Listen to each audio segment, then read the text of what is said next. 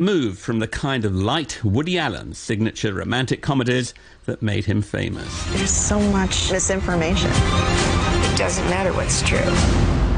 What matters is what's believed. And that's the news from RTHK.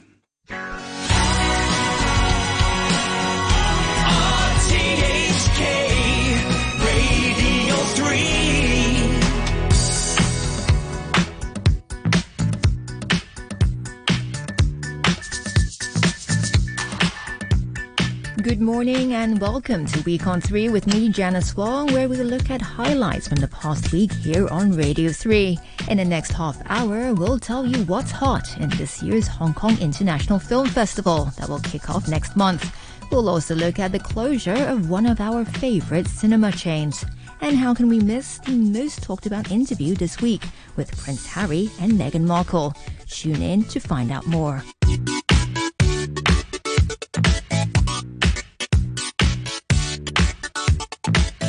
As we know, many events have been cancelled over the past year because of the coronavirus pandemic. So it's welcome news that the Hong Kong International Film Festival will, fingers crossed, take place next month, after it was axed last year.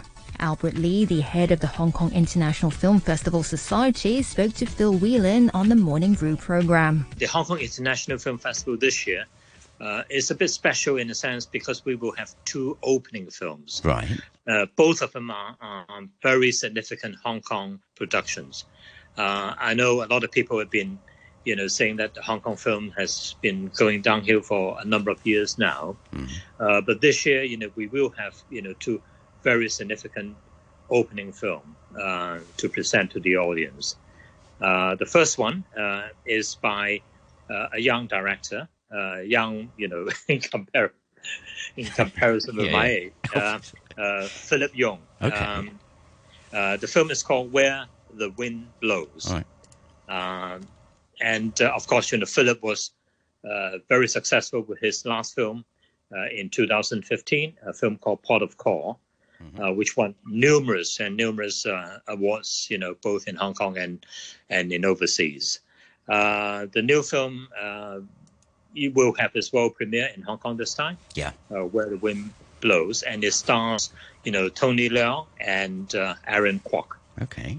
You made that comment about people saying that the film industry has gone down. It brings up that question about, does nostalgia belong in the past? If Yes. somebody remembers a very sort of famous film when they were a teenager, perhaps in the 80s or something, I think they're naturally going to say that. And Philip is of this generation. In 20 years, they'll, etc.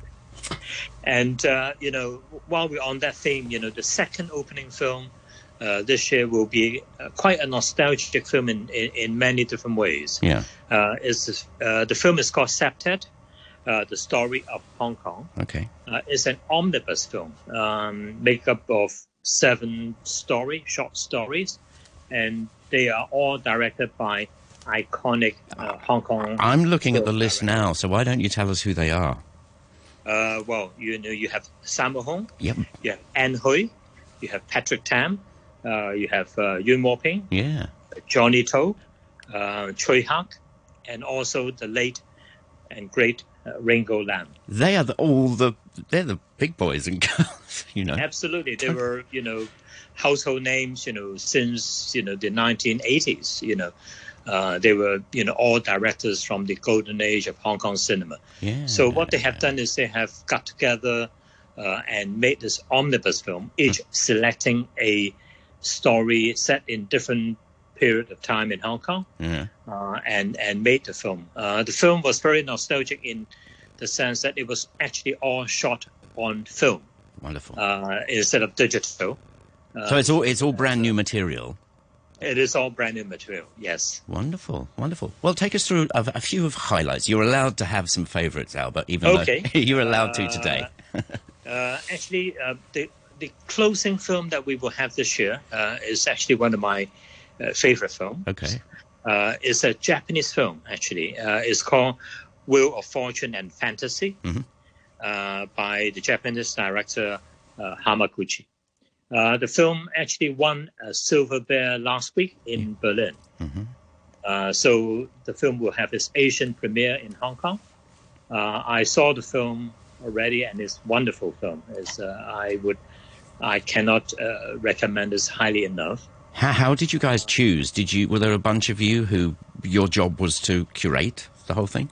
Well, we have a wonderful, wonderful team of curators and programmers. So, I would only be cheering from the side. Okay. But most of the selection, most of the viewing, are being done by my team of programmers. We have, I think they probably have seen 2,000-3,000 of films, in making the selection. So it's actually not an easy job. Yeah. Well, let me just rattle off the sections here. And so we've got obviously gala stuff and awards, but Pan-Chinese cinema, you've got masters and auteurs, world cinema, and then documentaries and kaleidoscope. Could you tell us about those? Well, documentary, is always a strong feature of the Hong Kong International Film Festival. Right. And we would try to find some of the more interesting documentary films from all over the world. And this year, there's actually one film that I would highly recommend that, if you get a chance to see it, watch it. It's called Mr. Bachmann and His Class. Oh, yeah. Again, it's a German documentary film by a first-time director, Maria Spath. Mm-hmm. And again, the film actually last week won a Silver Bear in Berlin. The film is actually very long. I think it's almost about 200 minutes long. It's a documentary film, but it's a very, very interesting documentary, and I cannot recommend that highly enough. Well, looking at your website, it's as though nothing really bad has happened over the past few months. So 1, 2, 3, 4, we've got about 7 or 8 categories here. Each one of these has about, 8+ movies in it. Yeah. So you're doing really well. No worries at all. Well, this year, I think we have a total, looking at the whole program, I think we are featuring around 194, 95 films. Yeah. From 50-odd countries and regions. So, we've been doing okay. I think there's a lot of disruption to the entire cinema ecosystem. So there are films, that we have curated for last year, which unfortunately we had to cancel last year's festival. Yeah. And, films that we are still, that we still managed to keep, and present this year. So I think we managed to do reasonably well. I think there will be films, to suit all tastes. Yeah, well, one thing, I know you're talking off the top of your head here, but one category that's always really popular is animation. Where are you going with that? Well, animation is one of my favorites. I grew up watching cartoons and things like that. So there is a very wide selection of animation film. There's one Russian animation that I particularly like. It's called The Nose. And that's a film that you should try to catch. Apparently, the filmmaker has spent the last 50 years in developing and making this film. So it's based on The Nose by Shostakovich, and the whole project actually started way back in the 1970s. So it's all Shostakovich music. I mean, this is widely talked about. There's a huge, great big nose with legs on the stage in the actual thing. Yeah, absolutely. It's based on Shostakovich music and also on the novel.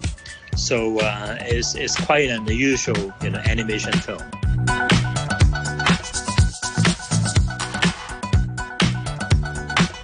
That was Albert Lee, the Executive Director of the Hong Kong International Film Festival Society.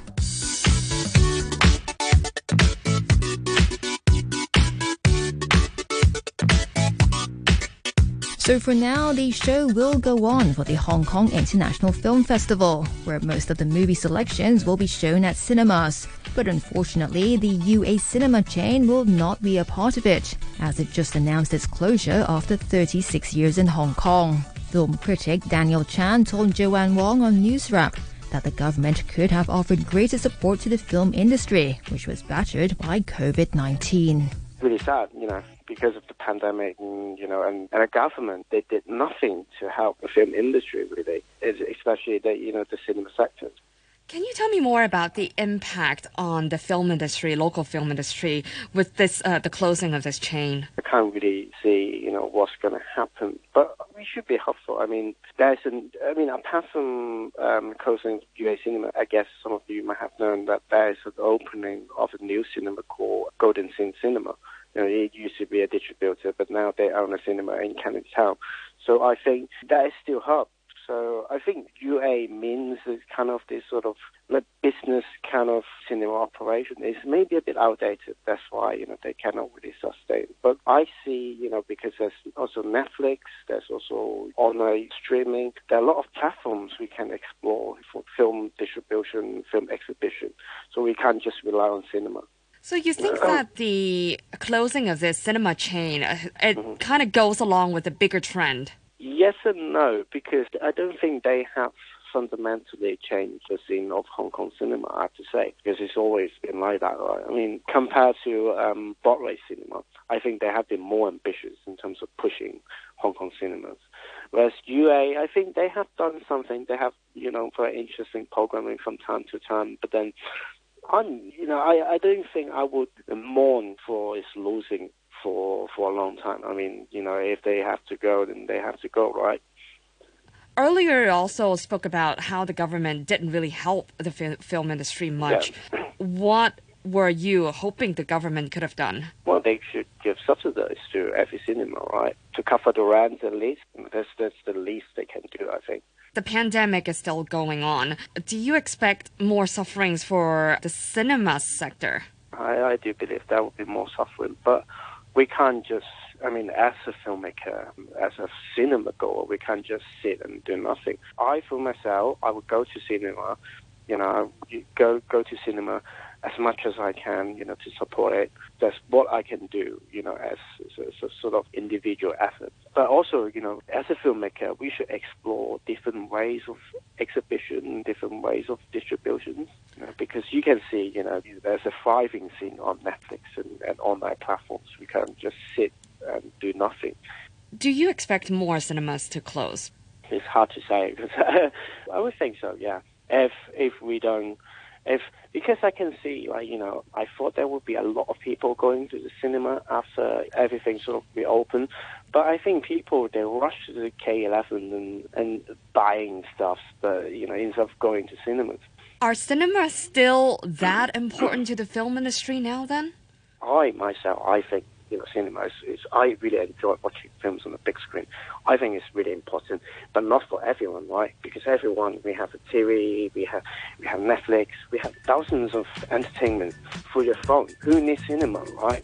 We have to rethink our relationship with cinema, really.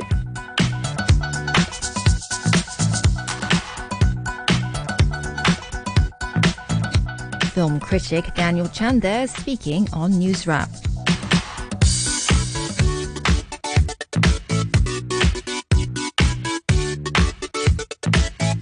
Local artists have been trying to stay busy during the pandemic, and Radio 3's Alison Howe has been catching up with some singers to find out what they've been up to. This week, she spoke to Misha Ip on our Common Room program. Ta-da! Hello, everyone. I'm Misha. Hi, Misha. So lovely to see you. I love the hair. I know, eh? It's a purple, pinkish, kind of like a unicorn color. Yeah, I love it. I love it. Thank you so much for joining us this week. We're excited to learn more about you. For those who have already been a fan of your music, welcome to the show. For those who may be a little bit newer, a little bit fresher to your fan base, how would you like to introduce yourself? I am Misha. I'm a singer. I joined the music industry, I think about 7-8 years ago. I came out debuted as a band. I used to be called Trekkers, and then I had my solo debut in 2016, I think. So I've been in this industry for a pretty long time. And finally, last year, I entered this competition. It's called the Kingmaker. Yes. And this is when everybody started to realize and started to know me, realize that, oh, there's this singer in Hong Kong. She's called Misha, like that. Again and again and again.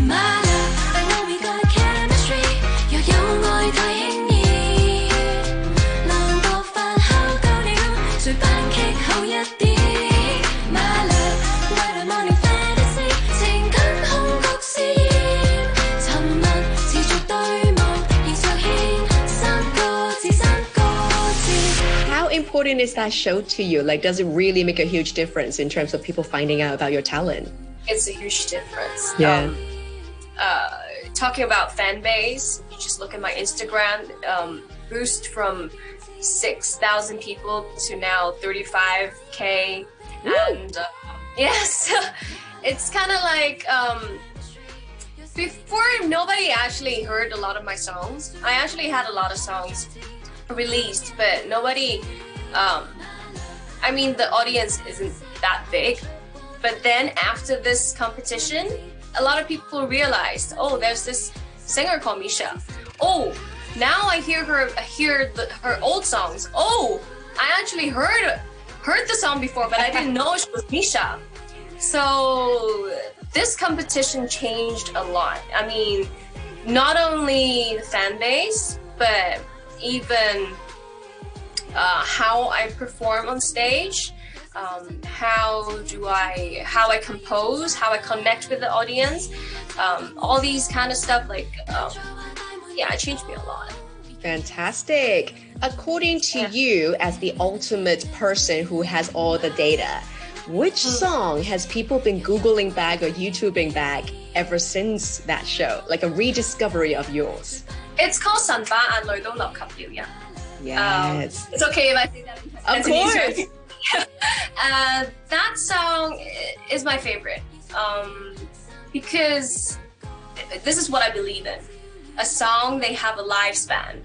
You know, I had this belief that even though back then when the song was released, not a lot of people heard of that song, but people who heard the song, they loved the song. But then now people go back and listen to this song. So I think that even though back a few years ago, people didn't hear it, but then now the song, the live is still going. You know what I mean? Yeah. It's still going, and I believe that one day, I don't know, one day it will be on the top. I don't know. Yeah, I mean, you could be the new Mariah Carey's All I Want for Christmas Is You. Like every year it comes back to be a #1 again. Maybe. Maybe if you think of it that way. Right? Because, you know, we're in a world where it doesn't really matter when the release was. It's as long as out there, then people will gravitate towards it, whether it's an incident, whether it was an event. So it's out there, guys. Go check it out and go show some support. Especially now the social media is so well established, so people can actually listen back to any songs that they want to.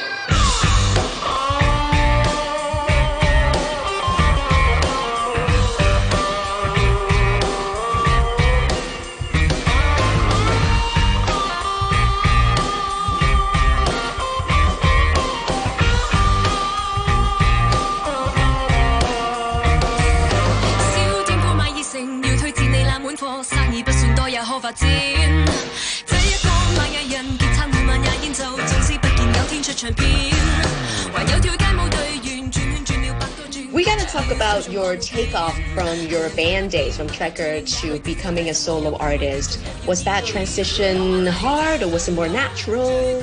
Well, it's reasonable if you think of it that way. Because both of my bandmates, they were my schoolmates. Right. One of them is a little bit older. He's not the same year, but then we entered this competition, and then we got signed to Sony Music. That's when we actually formed the band. The band wasn't formed before the competition. Oh, you were going as soloists. No. We were in a band just for entering the competition, just to win some like coupons. Seriously, we wanted to win some coupons to buy some music, books or something, you know. And but then we won this contract with Sony Music. Wow. So we formed the band, and then I think 2 years later. My company asked me, oh, you want to try being solo? Because it's really hard to work in a band. especially when we first got together. We just want to win coupons. we didn't actually play together for a very long time. Right. We have different tastes of music. One of the members actually, he doesn't really like to be at the front. He likes to sit at the back. So a lot of reasons that didn't really work out for our band. And so my company asked me, oh, so you want to try solo? So you can try different things. You don't have to be contained in this one music genre. So I said, okay, why not? And then debuted my first song, 무단대 구이더fen. Yeah. Nice. I remember it wasn't a success. Back then, this song was kind of rock, and back then, not a lot of good feedbacks. But so I went back to the band. I went back to Trackers and released our album. And then I took some time off because I was trying to record a new song for my solo, but I couldn't find the right tone. I couldn't find the right way to sing ballad, especially when I was studying. Before I studied opera, I studied classical music, so It was quite hard for me. I didn't know how to use my voice properly for the pop industry. I didn't know. There are a lot of things I didn't know. So it took me a while to discover my voice, and finally I released another song called Namgindo. That was the song that actually brought me back up to my feet, brought me back my confidence. Oh, okay, I can sing this way. Oh, this is how I should use my voice. I mean, I'm still learning. Of course, we're still learning to be better. But that was the first song that I was happy about. That when the mix came out, when it was released, I feel comfortable.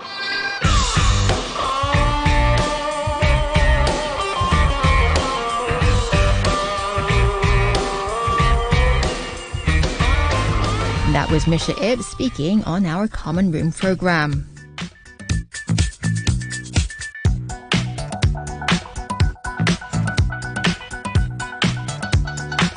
Now let's turn to perhaps the most talked about interview the world over, the much anticipated tell-all that Prince Harry and Meghan Markle had with Oprah. On Backchat, Hugh Chiverton and Karen Koh discussed all the drama with Tim Hamlet, a writer for the Hong Kong Free Press and a former associate journalism professor at the Baptist University. Hugh began by sharing some views from our listeners. On Facebook, Horatio says of that interview with Oprah Winfrey, I'm not watching it because no person can think he or she can manipulate everyone through media. Oprah made her fortune from digging into people's lives for years. Guests come on these shows to air out their dirty laundry in return for money. As for Meghan, she's throwing all her toys out of the cot because she just realised she married the wrong brother. A measured but straightforward response from Her Majesty the Queen. She, by the way, also didn't want the job, but took one for the team anyway, and that was 68 years ago. I have more respect for this one person than the other three combined. And TC says, Horatio, well said. Although the comment about Archie's skin colour and Meghan's suicidal thoughts were hard to take. I think she knew, or should have known, what she was signing up for. That's from TC. And John says we should be deeply grateful to Meghan, Harry and the whole cast of characters at Buckingham Palace for giving us something to talk about other than coronavirus and real or imagined Chinese perfidy. Comic relief is most welcome in this dismal world. That comes from John. Tim Hamlet joins us now, writer of the Hong Kong Free Press, former associate professor of journalism at the Baptist View. Tim, good morning to you. Good morning. Thanks for joining us. Is this comic relief or is this high drama, tragedy? How would you see this? Oh, well, it's a sort of real-life soap opera, I suppose. I don't find it very amusing. It's a sad story, really. How so? Why sad?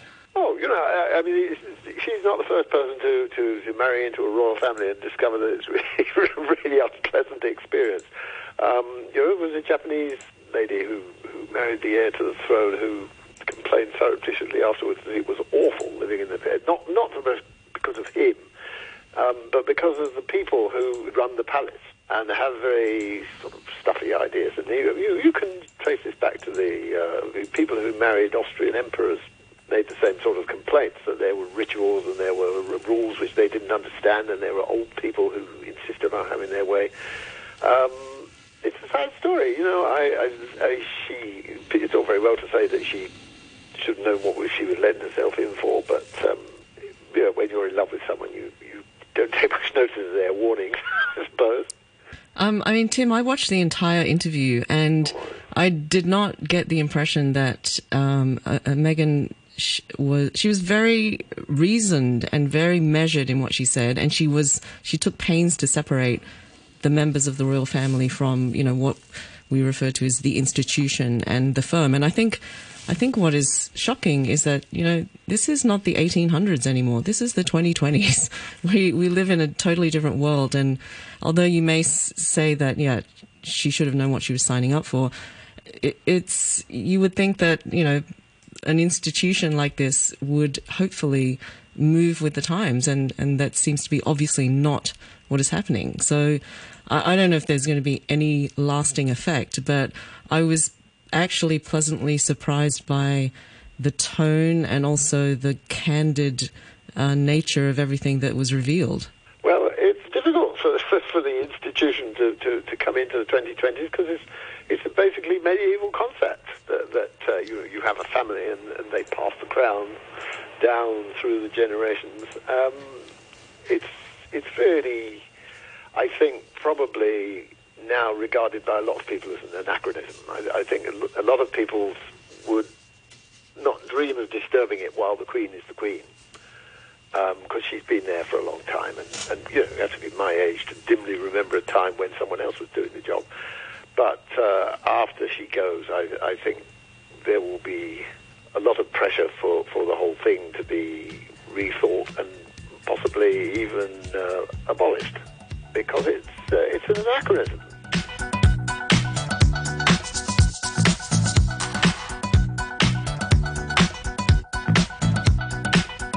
That was Tim Hamlet, a writer for the Hong Kong Free Press and a former associate journalism professor at the Baptist University.